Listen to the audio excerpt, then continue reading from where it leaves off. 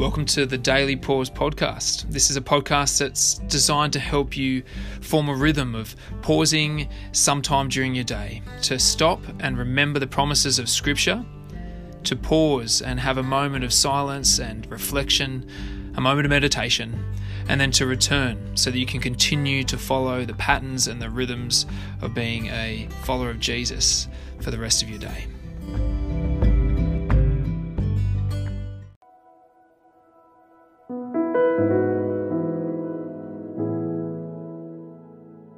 Welcome to the Daily Pause. It's Tuesday, and today's passage covers the death and resurrection of the Lord Jesus Christ from Luke's Gospel, Luke 23:44 to 24:12. So it's a decent chunk, and it's an important part of our story as Christians. And so I'm not going to say much to begin with, but just encourage you to listen and to dwell upon these words that may seem common, but how about today you try to revisit them again? And then at the end, I'm going to close with Philippians 2. But as I will this week, for most of the week, I'm going to start with 1 John 3:16.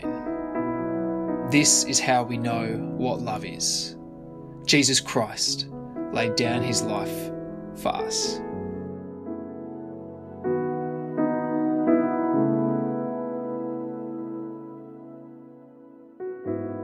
It was now about noon, and darkness came over the whole land until 3 p.m, for the sun stopped shining, and the curtain of the temple was torn in two.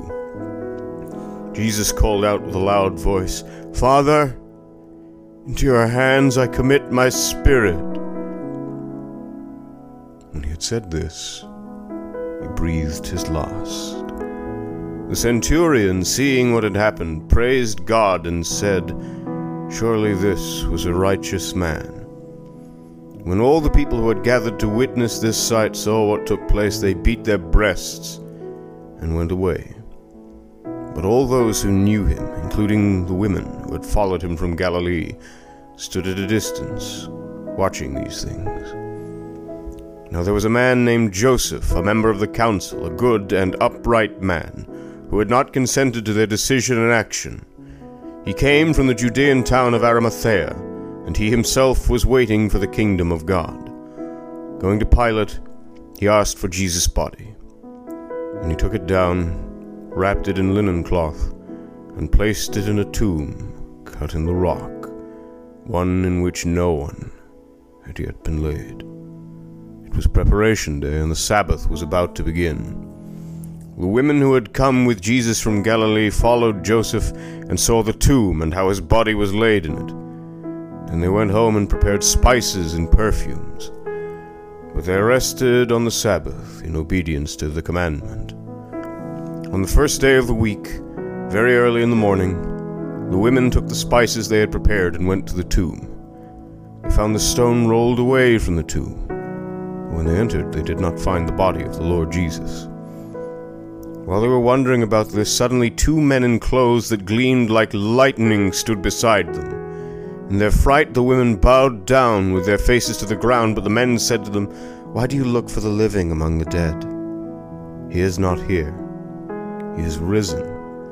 Remember how he told you while he was still with you in Galilee.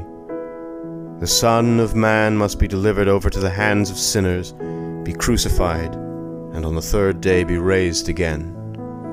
Then they remembered his words. When they came back from the tomb, they told all these things to the 11 and to all the others.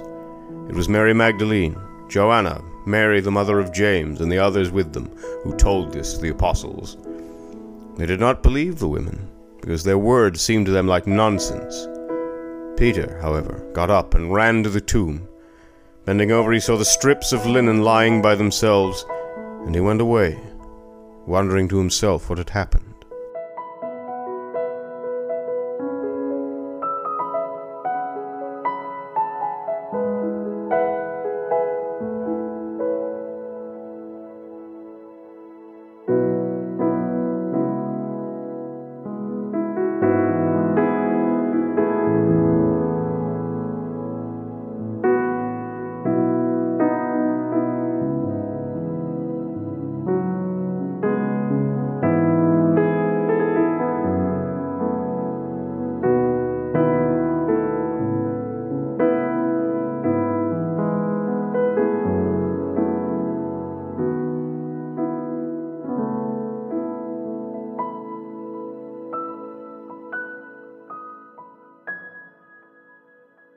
Christ Jesus, who being in very nature God, did not consider equality with God something to be used to his own advantage. Rather, he made himself nothing, by taking the very nature of a servant, being made in human likeness, and being found in appearance as a man, he humbled himself by becoming obedient to death, even death on a cross.